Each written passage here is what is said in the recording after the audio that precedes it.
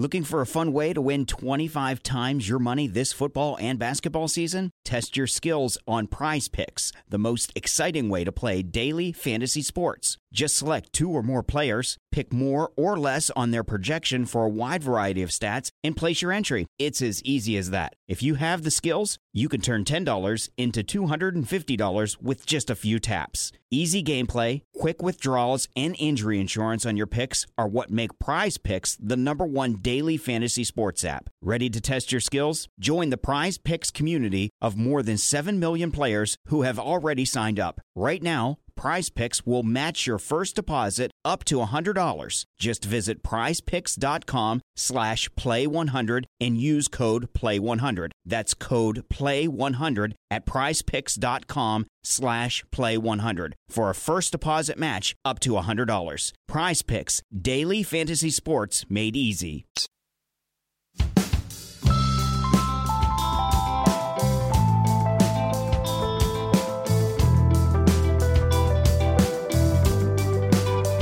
This episode of Red Inca, we talk about Shane Warne, but this time we get on another Victorian and Australian leg spinner to discuss him. Bryce McGain, cricket coach. We chat about Bryce's personal origin story, hum, control, mental games, using the crease, technique, variations, new Warne versus old Warne, and the time Warne used props to help McGain try and dismiss Simon Katich. I want to ask you something. You're a little bit older than me, Bryce. I don't want to throw you under the bus there, but a couple of years older than me. What was leg spin like in the 1980s in Melbourne? Yeah, really good question, because it wasn't cool. It wasn't popular. It went very much unheralded. No one understood it. Least of all me, I suppose, is coming through. And I honestly have no idea why I do it. And I've often been asked, why do you do that? To me, it must have just been a natural thing. I tried to bowl quick, but, like everyone does, with Dennis Lilly, Jeff Thompson, there's some pace around, but it didn't come out of me. It just came out slow. So I thought, smarter thing to do would start spinning the ball. So it was really an unknown package. So I guess it was start from scratch and just explore and learn what makes it hard to get the ball belted over your head, particularly in the schoolyard when you're playing with tennis balls. I found I could hit them. It didn't matter how fast you bowled them, you could hit them anywhere. But the spin maybe stopped me going to fetch the ball more often, made it a bit harder to hit. I'm assuming, when you're playing in the 80s, whether it be school cricket or with your mates or whatever, there probably weren't that many leg spinners around.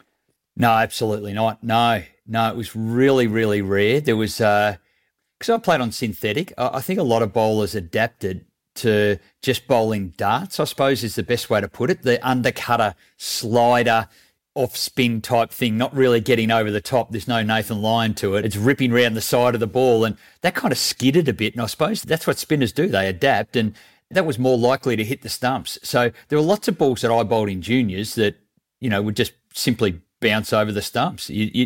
To get a bowled was ridiculous. They were missing a full toss to get a bowled. So it just wasn't a mode of dismissal when I was a kid.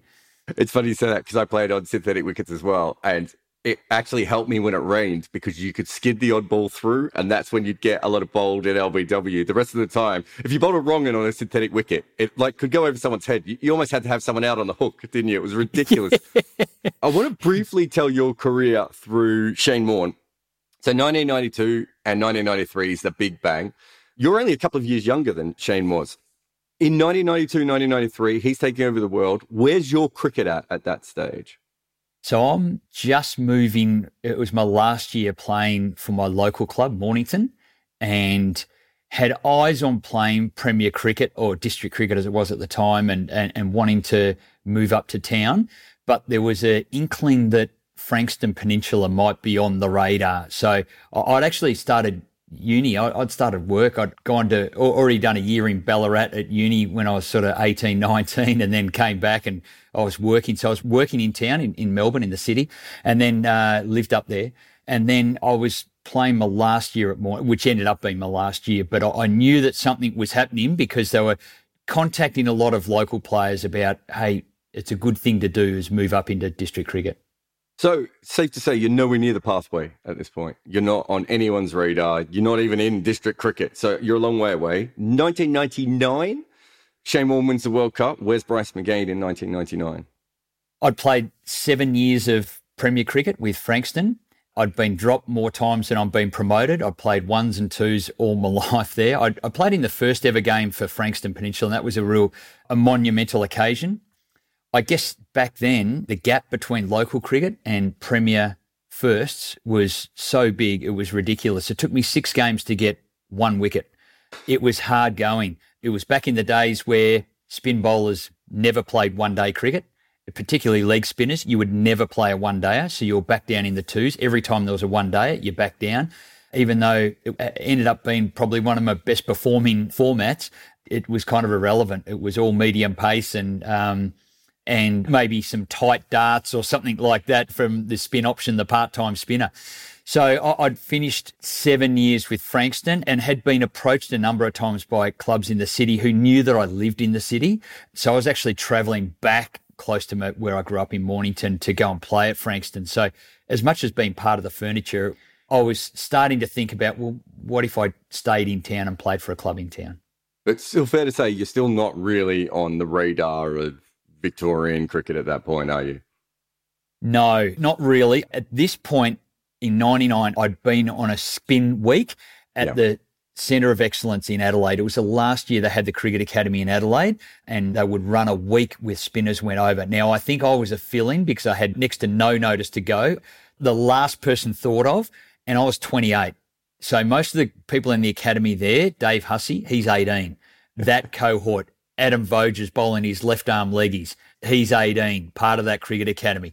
So that's the sort of ilk that was there, and then suddenly, who's this guy? This 28-year-old that rolled over there. So I had a taste of some proper coaching, and that was Terry Jenner and Kerry O'Keefe had given me an idea, hey, this is what you need to do, not what you are doing. So that was the most helpful part of my whole career, I think.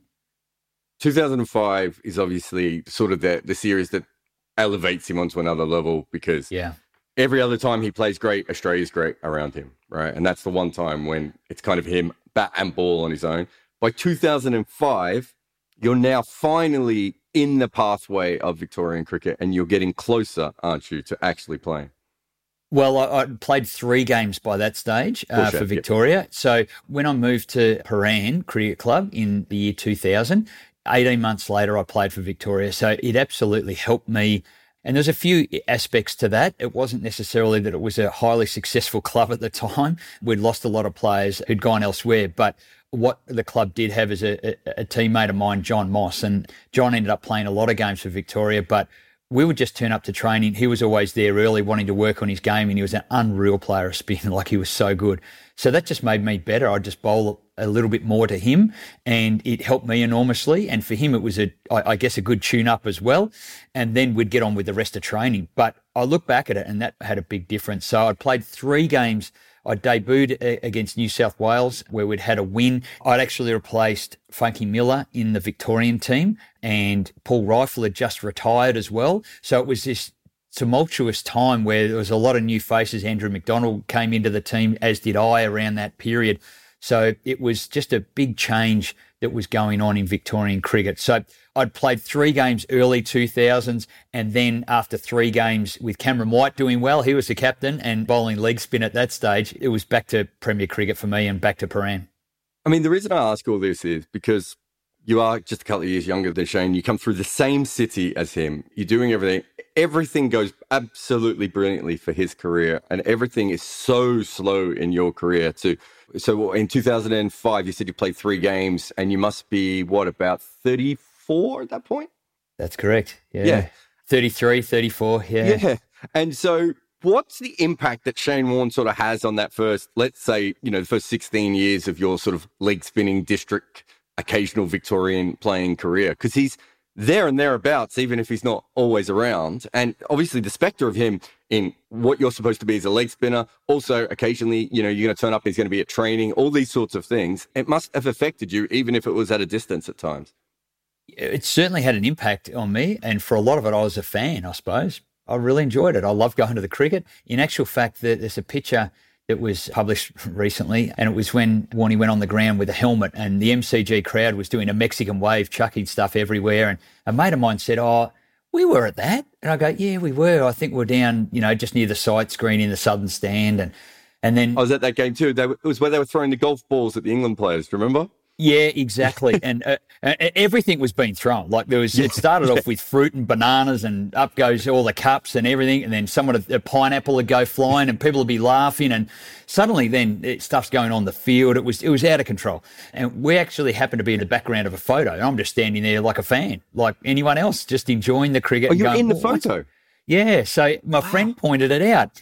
So I guess it's things like that. You get absorbed in it. I really love the fact that he changed cricket, and I know a lot of people have said that, but he made spin bowling a real factor in limited overs, and it just never worked that way. I know there was a World Cup when Deepak Patel opened the bowling, and that sort of revolutionised things. What spinners can open the bowling? But to really be a genuine match winner, to turn games on their head, they're the type of things that inspired me from a distance. So it helped make me believe. He spun the ball like no one else has ever done. So I didn't mirror it and go, oh, I can do that. It was more of, gee, that makes me want to be better. And I think I can make an impact wherever I'm playing. And to be honest, at that stage, we're talking 2005, I'd played 3 Shield games. That was my dream. I'd achieved it. I'd done everything that I'd needed to do. I'm a club cricketer who kept trying to get better, who then got 3 games for Victoria. What an honour. Like, just amazing. I just... To me, at that point in time that you've sort of got to the timeline, for me, that was awesome. We're going to pause your timeline for a moment, and we're going to talk about Shane Warne. You as a club spinner who continually got better until he played incredible level of cricket, and me as a club spinner who didn't get any better and has recently broken his arm in 6 places and may never be able to bowl leg spin properly again. We're going to do a technical breakdown. I think the first thing you've already mentioned there is the revs on the ball. You would have been like me. First thing we really heard about Shane Warne was that the ball made a sound in the air. Did you ever play in a club game against him or anything where you heard that up close early on? Or was that something that was more you heard it through the media like I did? Yeah, just heard it through the media. And I guess that's where I did much of my learning. It was there in what they were, the ball actually has a sound. And talking to players at Premier Cricket who'd played against him, it was not unlike Abdul Qadir came out to grade cricket in Melbourne for a year, and we did hear that. Like, that was unreal. Like, that was something special. I think he took some ridiculous amount of wickets, 60-plus wickets in a season, and made everyone look a bit silly. But he had that same sort of thing. So it just heightened, again, to me, gee, it's important to spin the ball hard. Gee, you've got to really be able to rip the ball as hard as you can. So it sort of triggered things like that. Other things, when they started putting on TV the speed gun, and they showed that the spinners were actually changing their pace. So that twigged to me, gee, that's a good thing to do. I wonder what happens if I try that. And sure enough, it just, probably the best variation I bowled was just the same leg spinner, just a bit slower. So there were things like that's how I picked up little snippets of things along the way and just gave them a go. Oh, I'll give that a go next time I'm down the nets, and next time I'm playing, I'll put it into my game. And so him to put those revs on the ball, it has to be a combination of 2 things. A, he's a physical specimen that, to be fair, you and I are not. Yeah. Very, very broad shoulders, incredibly strong wrists, hands, big hands as well. But it's also a technical thing, isn't it, to be able to get that many revs on the ball. So he had to be technically correct, which comes back to sort of Terry Jenner and Bob Simpson really working with him very hard. But then he had the physical. You could be as technically correct as Shane Warne, but not be able to put the amount of revs on it, I would assume. Absolutely. And I think that's where a lot of spinners have come along the way. Terry Jenner's influenced a whole 2 generations of spinners from Shane Warne and lots of others afterwards. But for Warne, it's the combination of both. So the technical brilliance, and that's where Terry Jenner was absolutely outstanding. He's like no other. He was able to break down the right things to do. Some of that is alignment, so aligning your body to your target. I used to get really closed off. Like many spinners, we sort of came in on big angles, and I look at even footage of John Embry and things like that. They'd be coming in on these enormous angles across the crease and nearly getting back on and then pivoting around, a bit like a discus thrower, I suppose, at the point of release. And I thought that was going to help me. I thought that, well, I've seen that. They're good. They're playing Test cricket. Well, it's got to work. But it was Terry Jenner that broke that down and just said, no. I want you to be straight and aligned towards your target. So exactly, side on to your target. And everything needs to move in a bit more of a vertical plane like that, rather than that sort of discus thrower like that. It's a bit more vertical. So a little hard to do on camera like this. It'll work fine for the YouTube people. Everyone else has no idea that you're dancing for me at the moment. Yeah. Exactly. So it was more of that alignment. Yeah. When I tried that, I just went, you've got to be kidding me. Terry, this can't be that simple, because the ball's coming out, it's drifting a foot, it's then hitting the wicket and spitting off the wicket. I can't believe this is me bowling that. There were things like that. That's how much of a difference it makes. It genuinely is tuning up. If it's a Formula One car, it's all those little nuances, a little tuning up, the alignment, all of that actually comes towards it. But there's one other huge key to it, and I reckon you know what it is, Jared, too. Well, no, I don't. The next thing I was going to mention about him technically was the power through the crease. Yeah. Is that what it was? Well, it's a combination of, yes, that is it. So he does drive through, but what leads that and is probably the key to leg spin bowling, to any spin bowling, is that the front arm? Is your front arm. Yeah. Absolutely. Yeah. And how to use that. It's high, but then it leads out towards your target. A lot of people would be familiar with what fast bowlers do. They reach high and then pull down, so they generate power that way.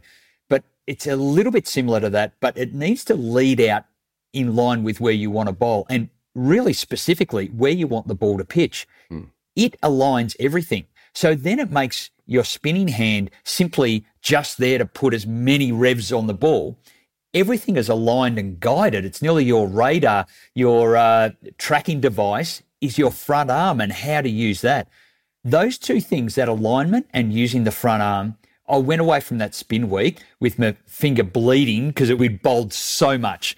We'd bowled 2 hours every morning, 2 hours every afternoon, and a lot of the guys just couldn't bowl anymore. But I was just blown away, and that was for 6 days straight. I was just blown away with, I can't believe this is me doing this. Well, the ball is now drifting miles. It's not just landing and friendly spinning away.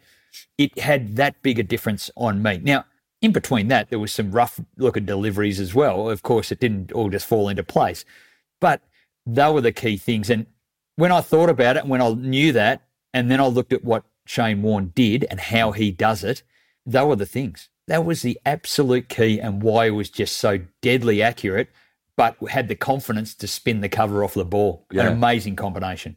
So if I look at a young leg spinner, so I remember when Yasir Shah came through, my first thing was, it's a strong front arm. He should be able to keep this going regularly. And then you see there's a couple of Australian leg spinners come through and some of the overseas ones where I was like, well, they won't be able to consistently do what they're doing. It's that clear, isn't it? And then I think the other thing is that Shane Warne, because he walked in, you don't necessarily understand that he's getting the pace through the crease. I remember Craig Howard, he's the third leg spinner. I'm not counting Cameron White in this one, but he's the third Victorian leg spinner of your kind of era. Yeah. All three of you are the same age. And I remember him saying that everyone tried to walk in after Warne, whereas actually what they should have been doing was running through the crease, because he was so powerful that he could get the power through the crease anyway because of that front arm, whereas actually you probably needed a little bit more momentum going through, especially if you're a younger leg spinner. Yeah, I agree with that. He was coached to slow down. He was a Tiger O'Reilly, and I'm a bit of a connoisseur of leg spinners, but for those tuning in, he sort of came in like a medium pacer, Anil Kumble-like, and would bowl quick. But what we had was this incredible spinning leg break, amazing wrong, and incredible bounce because he's so tall. He was such a difficult handful. And I remember being at trainings when he was there, and he was obviously playing for Victoria well before me, and I was just going, I'll never do this. Like, okay, that's what it takes. Boy, I'm a long, long way from that. But I guess as I matured a bit and observed more spinners, everyone's got their own sort of way, don't they? Particularly leg spinners, there are all different shapes and sizes and styles.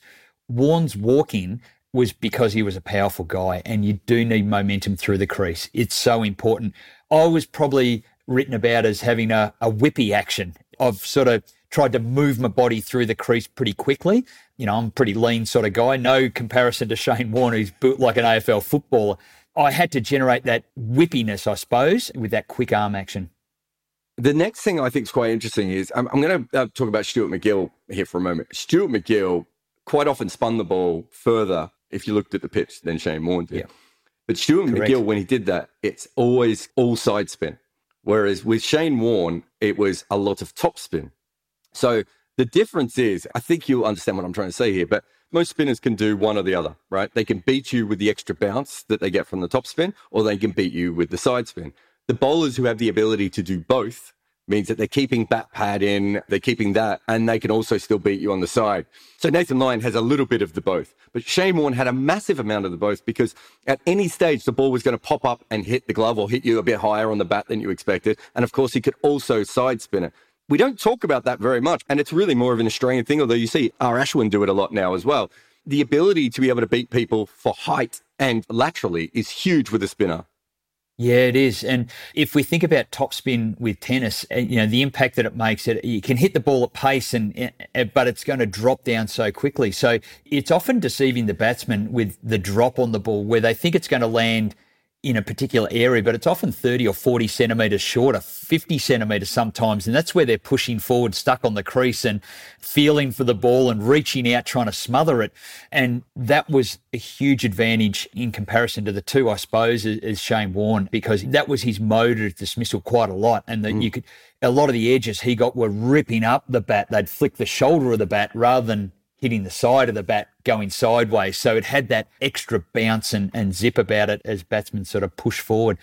But look, I was lucky enough, and probably, Stuart McGill didn't need to do this, but New South Wales later on beat us in a Shield final, and we sat down for a few hours, and he was so generous with his time. And remarkably, I felt when he said, I wish I could do what you and Warne could do. Now, what he was talking about is having the control, and that was probably one of my things. I could control the ball well, and I was still trying to rip the cover off it. Don't worry about that. Every ball, I'm trying to spin it as hard as I could. But he said, I wish I had that. But he said, I couldn't do that. So what I had to do is spin it as hard as I could in both different directions. He had a well-disguised wrong un, so that was a weapon in itself. So just two unbelievable leg spinners of the same era that, boy, how lucky was I just to share some moments with them. Yeah, and the control thing, that was my next thing. So it starts with the top spin and the leg spin. I think that most leg spinners can probably go a little bit between a top spinner and a leg spinner, but I think that even very good ones like Stuart McGill, probably after a while, it gets a little muddled in your wrist. Whereas I always felt with Shane Warne, the next ball, if you said, we want you to do a top spinner, but it still spins away from the bat, he had the ability to control that. So that's the controlling the wrist position and the spin that he got. But the next bit is, if you're spinning the ball that much consistently, how on earth did he manage to actually land the ball on? I mean, he was as accurate as Anil Kumble and spinning the ball 3 times as much. And Anil Kumble is obviously a master leg spinner, incredible bowler. But to be able to do that while ripping the ball, is that just the combination of the great technique and the freakish physical, or is there something else that we're missing there? Yeah, look, it was definitely those two things. Yes, they contribute to it, but he wasn't perfect all the time. And he admitted that, and that made me feel quite good, because I certainly had some bad days. But what he would do, and he said it was ridiculous. He said he felt that going around the wicket gave him more room for error. And some of his days, he said, ended up being my best days when, in actual fact, the ball wasn't feeling good coming out of the hand. I lost all my rhythm.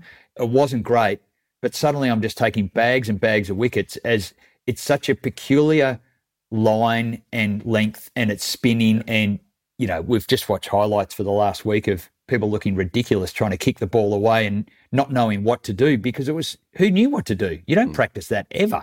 No one practices a leg spinner thrown into foot marks nearly off the pitch. It just didn't exist before, did it? Like, I mean, you look at some of those angles, and someone online was saying to me, I can't believe you said Mike Gatting didn't do much wrong. And I was like, Mike Gatting was facing something he'd never faced before. Yes, in retrospect, he would be outside leg stump, either patting it away or smothering the ball or using his feet. But in real world, he'd never seen that before. He didn't expect that to be coming, did he? That's exactly the point. No one had seen this stuff. No one had seen a leg spinner go around the wicket to the right-hander. That's a strategy that's used for the mere mortal leg spinners of defensive. It's a 7-2 type field, and they're kind of banned now, those type of fields. But it's all leg side field, and you just chuck it out there and, we hope something happens. But he did admit often that sometimes it was when he wasn't feeling that great, he could go around for a couple of overs and then he'd just build up pressure on the batsman, because it's so foreign, it's so odd. And then he'd get back to plan A, which is obviously over the wicket, pitching the ball in line with the stumps and sometimes outside leg and clipping the top of off. Well, the other thing with the control that I always felt quite interesting, I still do think he had, I mean, I don't think we'll ever see anyone who spun the ball that much with wrist spin with that kind of control again. I think it was a freakish combination. The other thing that Craig Howard told me once was, he said that when Warne bowled a bad ball, even from a young age, he'd watch him and Warne would make the batter feel like that was part of the plan. Right? So, yeah, you're right. I did overflight that and you smashed it back over my head because it was a step and hit ball. But that's what I wanted you to do. So if the next ball I do this, which is obviously complete blag, but the mental part of it, we can't undersell because leg spinners weren't, well, finger spinners, any spinners weren't really that aggressive. You did have guys like Bishop Beatty and Abdul Qadir that had come through, but in general, they were seen as a more timid species. And if Abdul Qadir was quite arrogant and confident in himself, Shane Warne was like that on steroids, wasn't he? Absolutely. And that made the difference. I guess that's the uber elite players. You see it in all the sports, that level of confidence, that self-belief of you're intimidated because I'm here. Michael Jordan had that in spades. Shane Warne had that, and he loved that. He loved that contest. He loved the battle. He would say words, and we would say it's sledging, but it was never really about belittling someone. It was never necessarily really having a go at them about who they are. It was, you don't know what's going to happen here, do you? You're walking straight into this bear trap, and it is that obvious, and then the others around the bat would continue the conversation, and he'd go back to his mark, and no one would ever feel comfortable. And because of the oohs and the ahs and the stare down the pitch and the look at the batsman, it's like he's doing my head in here. Like he is working me out. He knows what I'm thinking. He's reading my mind now, and I'm actually shitting myself. And he's reading, he's seeing it. He smells fear. He's all over me. And that's how a lot of Premier cricketers felt when they played against him, and that's how a lot of state cricketers felt. They just felt that intimidation factor, and then ultimately a mistake had happened and it's all over. And usually the last word went to Warne when he said, "Oh, I told you I'd get you." And he also made a point to me when we were chatting about bowling. He said, "You've got to get the guy that gets you for six. You've got to go get them then. You've got to get them out because they're so relaxed and cocky and all that. That's the moment to strike." And I really took that into my career, and it's so true. It's nearly like there's always a wicket after a drinks break or after a break because, they're not quite as concentrated. After they hit a spinner for six, they get a chance to absorb the moment for a bit. That's the time to strike, and it's a pretty successful formula. Wish you'd told me that about 15 years ago, Bryce. But I just want to get into a couple of deliveries. I'm assuming you can bowl a flipper. Yeah. But maybe not, test match quality bowler, but you can deliver it. Yes, correct. Yeah. How many people do you think really in the history of cricket, I mean, you and I are both massive leg spin nerds all the way back. How many people do you really think in the history of cricket can actually bowl and deliver a flipper at test match quality? And regularly, I should say. I'm assuming there's less than 10. Yeah, I'd say so. Look, there's a lot of older ones that I've read about, like Clary Grimmett, who was said to have a good flipper. I think he might have invented it, mightn't he? Or he was around at certainly perfected it, if not invented it. So he must have had a big role to do with the flipper. Yeah, and it's the coolest delivery. Like, it really is quite phenomenal. And it's not the fact that it's just coming out fast. Warne chose to bowl it fast to have the biggest impact, and that's what worked for him. But it wasn't always that type of delivery. It was a delivery a bit like a slice backhand in tennis, where it's a more of a strategic type trajectory change. So often when it leaves the hand, the batsman, because they don't see the ball come up and out of the hand, out of the wrist doing that, it comes out the front. So it looks like, it's going to be a short ball. I'll go on the back foot. And I know that some spinners along the way would bowl that deliberately full a bit, so the batsman's going back to a ball that's quite full. So it was deceiving in flight. Warne, because of the power and strength of the guy, he turned it into something that was at 100 and whatever kilometres an hour. It was way quicker. It skidded, and it was this incredible weapon. But it took its toll on him physically as well. It took its toll because it was such an odd rotation of the shoulder, and it really did contribute. He's certain that it contributed. And after his shoulder surgery, he never really nailed it as good as what he did beforehand. No, it certainly disappeared. I mean, in some ways, the flipper sort of stayed on as part of his legend, but it disappeared as he's bowling. Like it disappears from the second part of his career. The other ball that I find really interesting, which also played a part in his shoulder problems, is the wrong one, because Abdul Qadir, Chandrasekhar, a lot of these guys, the great leg spinners sort of before Warne, Bill O'Reilly, all those guys had a great wrong one. That was it. I mean, when leg spinning first got big, was when all the South Africans learnt the wrong one, right? It went from being a good art to being an unplayable art. And then you have the biggest second generation, and you could say even Anil Kumble, he had a good wrong one, but he wasn't wrong and dependent. The two biggest leg spinners of the sort of later period were not wrong and specialists in the way that Abdul Qadir was a wrong and specialist, or Mushtaq Ahmed was a wrong and specialist. How much of that was just because his technique was so made for leg spin? He wasn't quite front on enough. Is that a technical thing? Probably a combination of that, and maybe the conditions as well. In playing more Australian conditions, it's a delivery that, if it's not on the money in Australian conditions, because it's not so variable, it's not spinning as much. If you miss your length or your line, it gets dealt with, even if they don't really pick it. If it's over pitched, then it's driven and it's belted. Australian batsmen that's how they need to play, and they have the confidence to launch you down the ground. You wouldn't dare doing that in a big spinning wicket in the subcontinent. It's so difficult to do that. It's the highest risk. Because of the overspin, it sits up on the Australian wickets too, doesn't it? So if you get it short, it also gets whacked. It does. So I think it's the margin for error, and that's probably, certainly within me, that's how I felt. I felt that, I can land it, and I need to show that I've got it, so that batsmen are looking for the different variations, but it wasn't necessarily a wicket-taking weapon that I used consistently. I did take first-class wickets with a wrong one, but it wasn't my go-to, but you still needed to show it.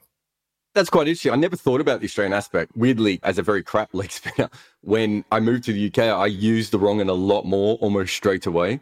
Partly because there's no wrist spin over here, so no one's ever picked one. So they haven't seen it. Yeah, they don't know what's happening anyway until you get to the higher levels of cricket. I remember one day accidentally playing too high a level of cricket, and the guy was picking it. And I was like, "Oh God, no one's picked my wrong in 4 years. Now I've got to actually bowl properly again." But you're right. In Australia, it really does bounce up and it can be hit. So that's interesting. So I always thought it was because he had such an aligned technique for legs. So if you look at Mushtaq Ahmed or Abdul Qadir, they're a little bit more open. And so I would think that the wrong end should come from, if you're a little bit more open, it should be a little bit easier to bowl. Whereas for him, he'd almost have to bring his shoulder around. And I thought that might have even brought about the shoulder problems. Yeah, and I think having big, strong shoulders, they're not quite as mobile, and was probably, he wasn't just as supple as maybe us with less big shoulders. So, look, it probably all just came into what he preferred to do. But if you're getting truckloads of wickets with a really good leg break, why on earth would you want to go to it? And that was his point. He goes, what are you going to do when you're on a hat-trick? What are you going to bowl? And I go, I don't know, what, leggy? And he goes, yeah, you bowl your best ball. What are you going to do when you're under pressure? Well, you're going to bowl your best ball. What are you going to do when you're having the greatest day of your life? Your best ball's working really well, so keep bowling it. Yep. So it just had this perspective, and obviously varying pace and also the lines and getting batsmen, driving against spin and things like that are the 101 Warnes. But look, it probably had a combination of all those things we're chatting about as to why he didn't use it necessarily as his go-to, maybe A, B, C, D variation option. And so the other one for me is the slider, which I think, by the end of his career was by far his most dangerous delivery. And I don't know if it was him or Shahid Afridi or even Anil Kumble where I first noticed it, but you suddenly start thinking, well, wait a minute, if I can make this thing look like a leg spinner and it doesn't spin away, the only semi-elite skill I have as a leg spinner is I can bowl a slider that drifts. If you're a top-level batter, you go, oh, it's drifting, so he's about to spin it, and it goes dead straight. And that was something I learned from Shahid Afridi, because he was really good at making the ball still move and then go straight on. But that ball for Warne really becomes the most important ball, especially as cricket changes and umpires start giving out LBWs. But his ability to basically not save his shoulder, but not put the same amount of revs on the ball and stay as dangerous. I almost think he was more dangerous when he had the ability to bowl a ball that looked like it was going to spin and not, and then bowl the ball that spun. That's all he needed by the end. Yeah, it was. And it's a real subtle change to a slider that the way I went about it was I'd deliberately try and miss the seam. and I'd just angle the seam a little bit. It's like, I think Graham Swan did it better than most as an off spinner, who'd hit the seam and then he'd angle the seam back a little bit in his hand and release it, and it'd just skid on straight. Left-handers were, particularly Australian left-handers, had a nightmare facing that. But that's how I went about it. And again, it was just observation, really. It was observation going, gee, that's a good ball. But you have to play. You can't just let it go or play for the outside and cover spin. If he's just pitching in line with the stumps and it goes straight and it hits the pad, well, the umpire's up. And it was such a weapon.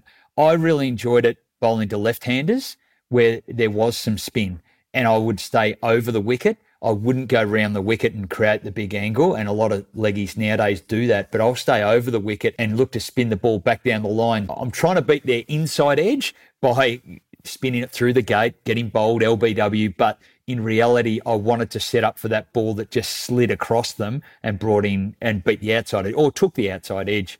So it was a great weapon, and boy, he just perfected it, and it became a dominant weapon, particularly in one-day cricket as well.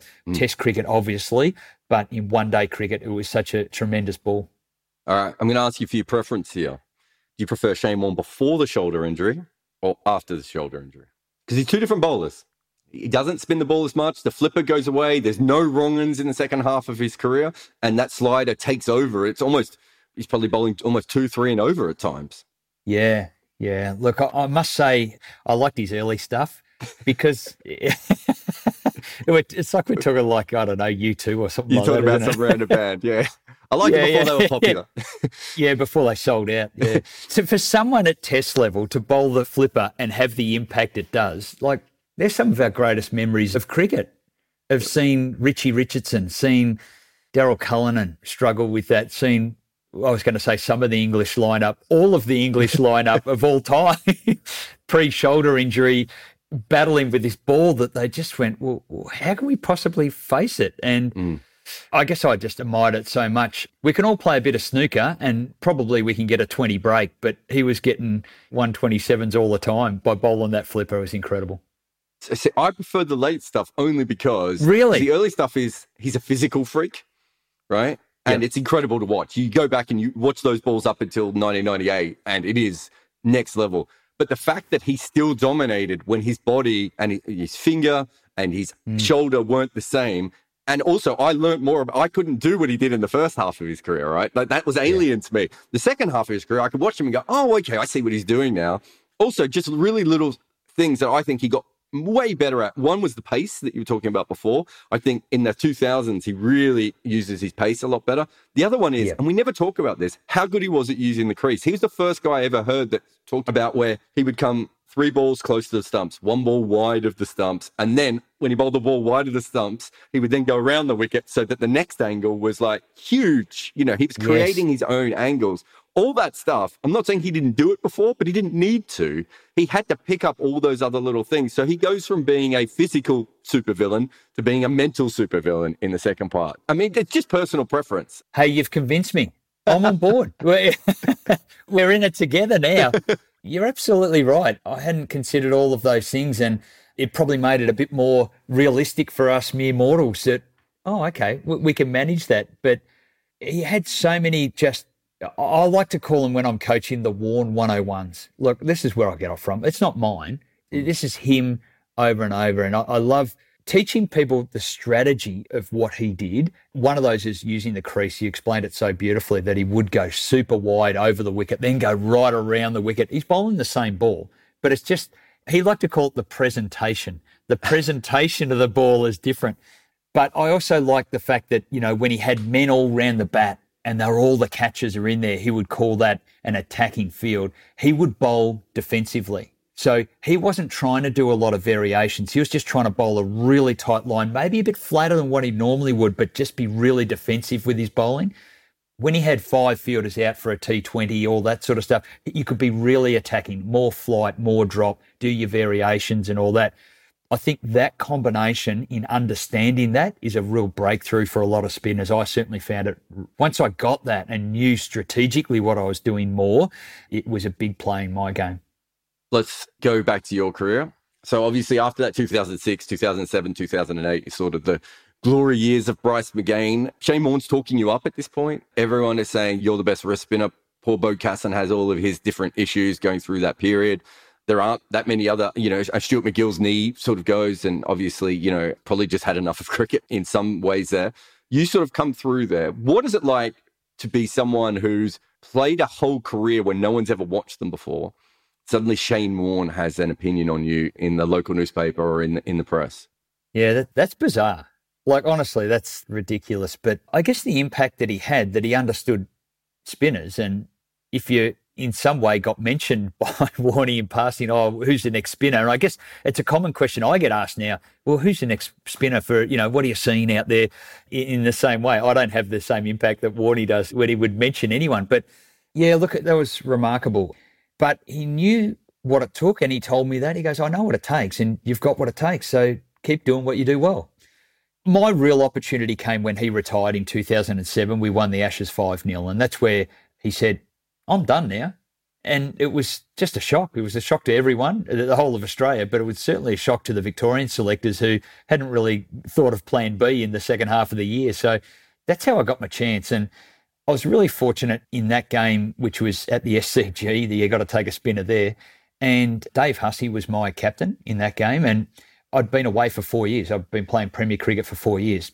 Successfully, I'd been taking wickets and bowling well, and obviously ended up being the next cab off the rank, I suppose, is what they call it. But with Cameron White playing one-day cricket for Australia in that next block after the Test series, they needed to take a spinner. So with Dave Hussey being my captain, he was very much the same ilk, the same things that Warne had said to me, which is, the pitch is the same length. You know what you're doing. You dominate at Paran. So how about you just do that? And if I see anything that I reckon we might try, I'll come to you. But otherwise, you just play it like you do at Paran. And that sentence alone, that conversation gave me such confidence. Like, it was amazing. It was just amazing, the influence that just positive words to spinners can do. It just was terrific. So I took 6 wickets in that game, and I like to call it, just caused headaches for the selectors from then on after, because I'm way past my use-by date for cricketers, not for leg spinners, but for cricketers. You were about 35 at this point, weren't you? Yeah, working away in my mid-30s then. And working in an office job? Yeah, like I was balancing the both then quite remarkably, because I didn't know how long cricket was going to last. I was going to really take hold of it. And I guess I really enjoyed all the other things as well. Like, I enjoyed keeping fit. So I guess a lot of guys who have played from when they're 20, 15 years of first-class cricket, they get to 35 and they're kind of done. But I was still fresh because I hadn't done that. I'd been working. I'd been doing my professional career outside of cricket up until that point. So I was really fresh and quite happy to do all the physical work that I could. So I still like it now. It's a good habit to have. So, yeah, I guess through that period was just quite remarkable. It was just the greatest time to be playing cricket with a bunch of just great guys. We're all different.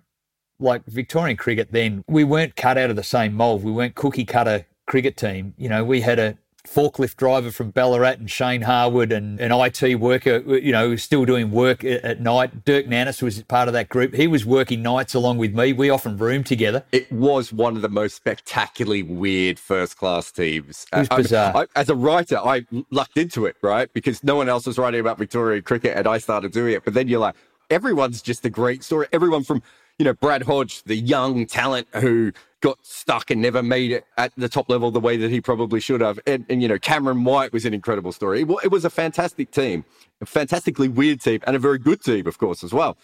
You personally, you continue to have those couple of good seasons. I think we're probably looking back, we know that you didn't have the kind of body that could have bowled for 12 or 15 years professionally. You talked about your finger bleeding. I know that you had trouble bleeding in a Sheffield Shield final as well. It was your shoulder that was the big problem when you went on the tour of India, wasn't it? Yeah, I actually, it was a really unique injury, and it had to do with internally rotating your arm, which is completely unnatural. Sounds horrible. Yeah, which is what we do as leg spinners. So I actually tore the lat dorsi, so the side muscle, and it attaches, it's the back of your armpit. So when I came back, so yeah, for those that can't see what you're doing, you're grabbing the back of your armpit. So, and that was but fundamentally the test. So I went over there and I played for Australia A versus India A, and pre-operation, so I ended up tearing it and had to get an operation. But at that point, I'd taken 3 of the first 4 wickets against India. That was euphoria. Like, that was unbelievable. I had no idea that conditions could be that good for spin bowling. I'd just never experienced it. It was unbelievable. Like, and this is day 1 at Chinnaswamy Stadium in Bangalore, and I just thought, how good's this? I'm bowling to a young Virat Kohli and put one past the outside edge of the bat and thought, well, number 4 is coming up here. Little did I know that Virat Kohli would end up the way he is now. But then I just felt this strain. I strained the muscle at that stage and a few others at the back of my arm. So I guess from complete euphoria to, oh, geez, what's going on here? And then going through a big stint of rehab and then getting on the Australian tour, but still not being right and wondering why this isn't repairing. I've never really had a muscle strain before. This is a bit odd. But leading into that test, a week out from the test, I just went, well, there's no point me holding back here and just trying to nurse my way through. It's a little uncomfortable, but you got to find out. And I did. I just went 100% in a net session and ended up tearing that lat dorsi off the bone. So it's like a hamstring that gets torn off the bone like footballers, yeah. And then that year, you're kind of rehabbing after that. The South Africa tour was coming up. It felt like, I mean, I made a big deal of it on my blog at the time because it was good fun and everyone liked it. And you were everyone's favorite cricketer and no one had seen you play. It was hilarious.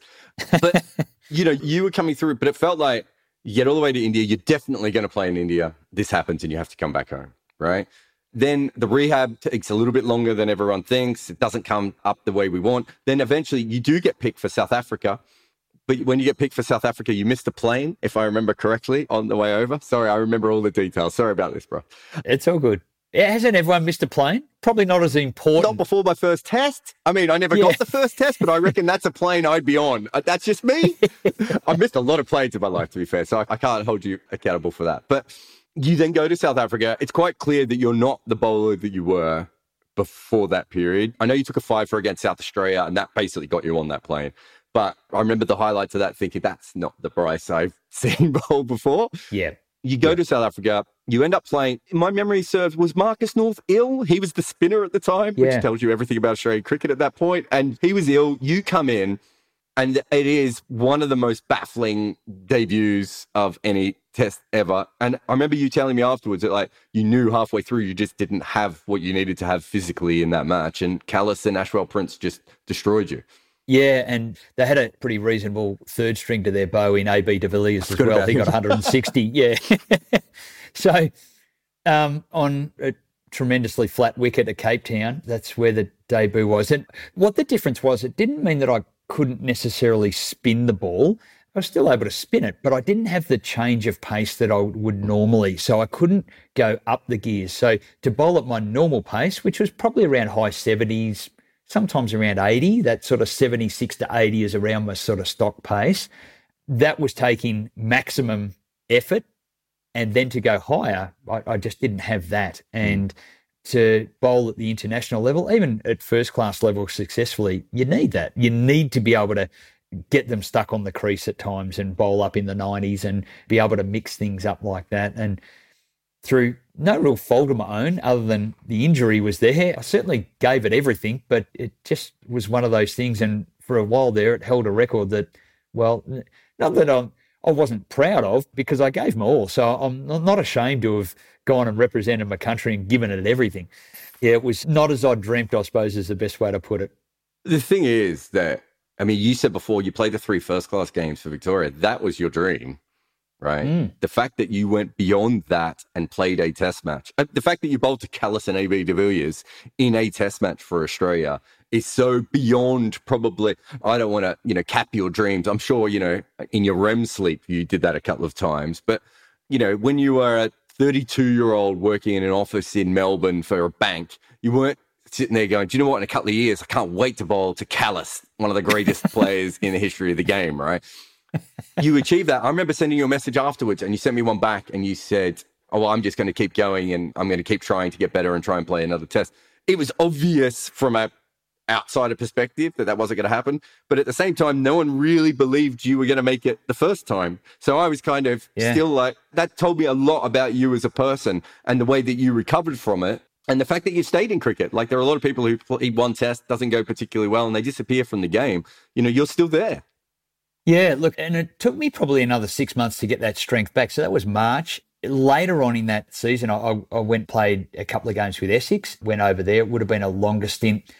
One of the internationals came back, and anyway, that's how it ended up, a couple of games. But there I started going, how good's this place to bowl spin? Like I remember it as playing league cricket in Bristol for Knoll Cricket Club back in 95 and just loving every moment of that. And incidentally, that's the same area that Warne went as well. So the same influence was sent over there. So Sean Graff sent over Warne in 89. I went over in 95. He'd send over players to Knoll Cricket Club, and just down the road was Imperial where Warne played and lived for his stint. But I remember back then going, how good's the, and it had to do with the clay wickets and things like that. The ball spinning, you can really, and later in the season, the ball, you could spin it square, like it was unreal.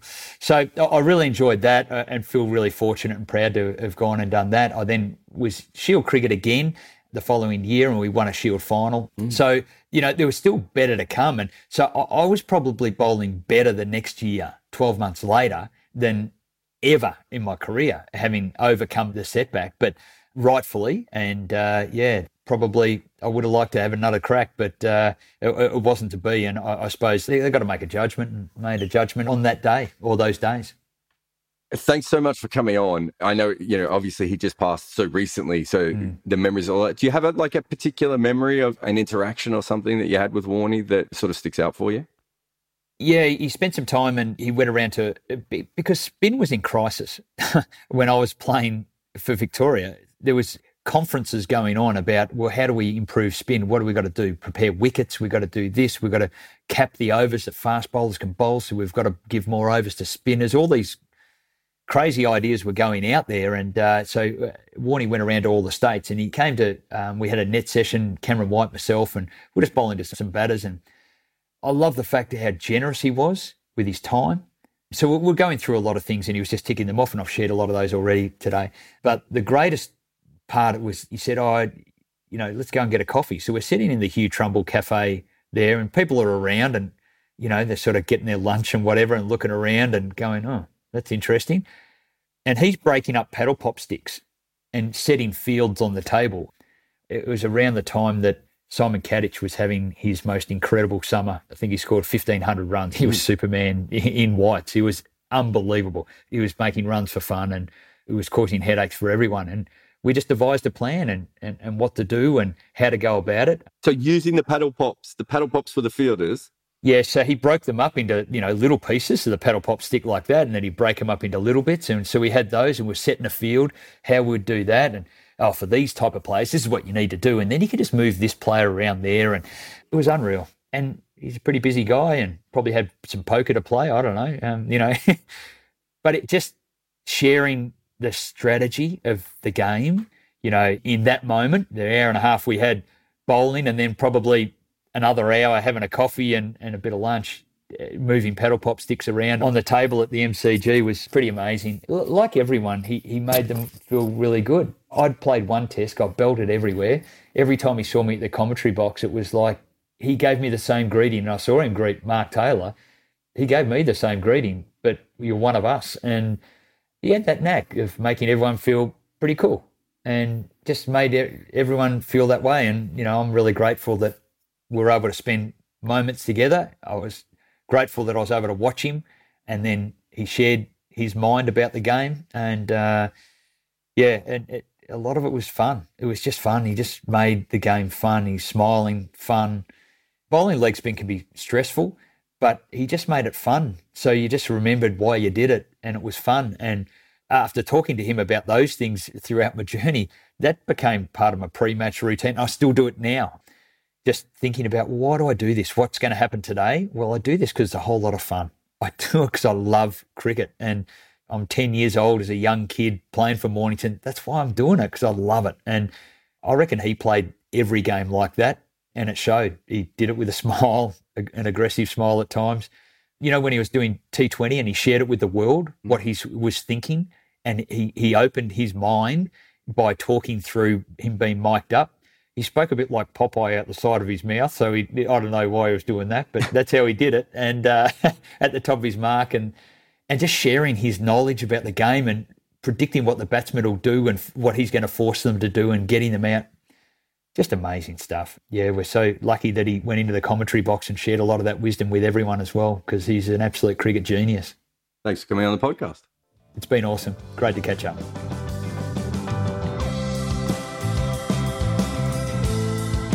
Thanks for listening to Red Inker. There is more information on my guests available in the show notes, including their Twitter profiles, if they have one. This is the important bit, though. Please review on Apple Podcasts or anywhere really. Share it on all the social medias and just get it out there. If you can, act it out in plays on your balcony with your loved ones. This podcast is made possible by the people who support us at Patreon, so thanks to those who already do. And there is a link to Patreon in the show notes as well. Red Inker is made by me, Jared Kimber. Nick McCorriston makes everything sound better for your ears, and the theme tune is called The Prisoner by the Red Crickets.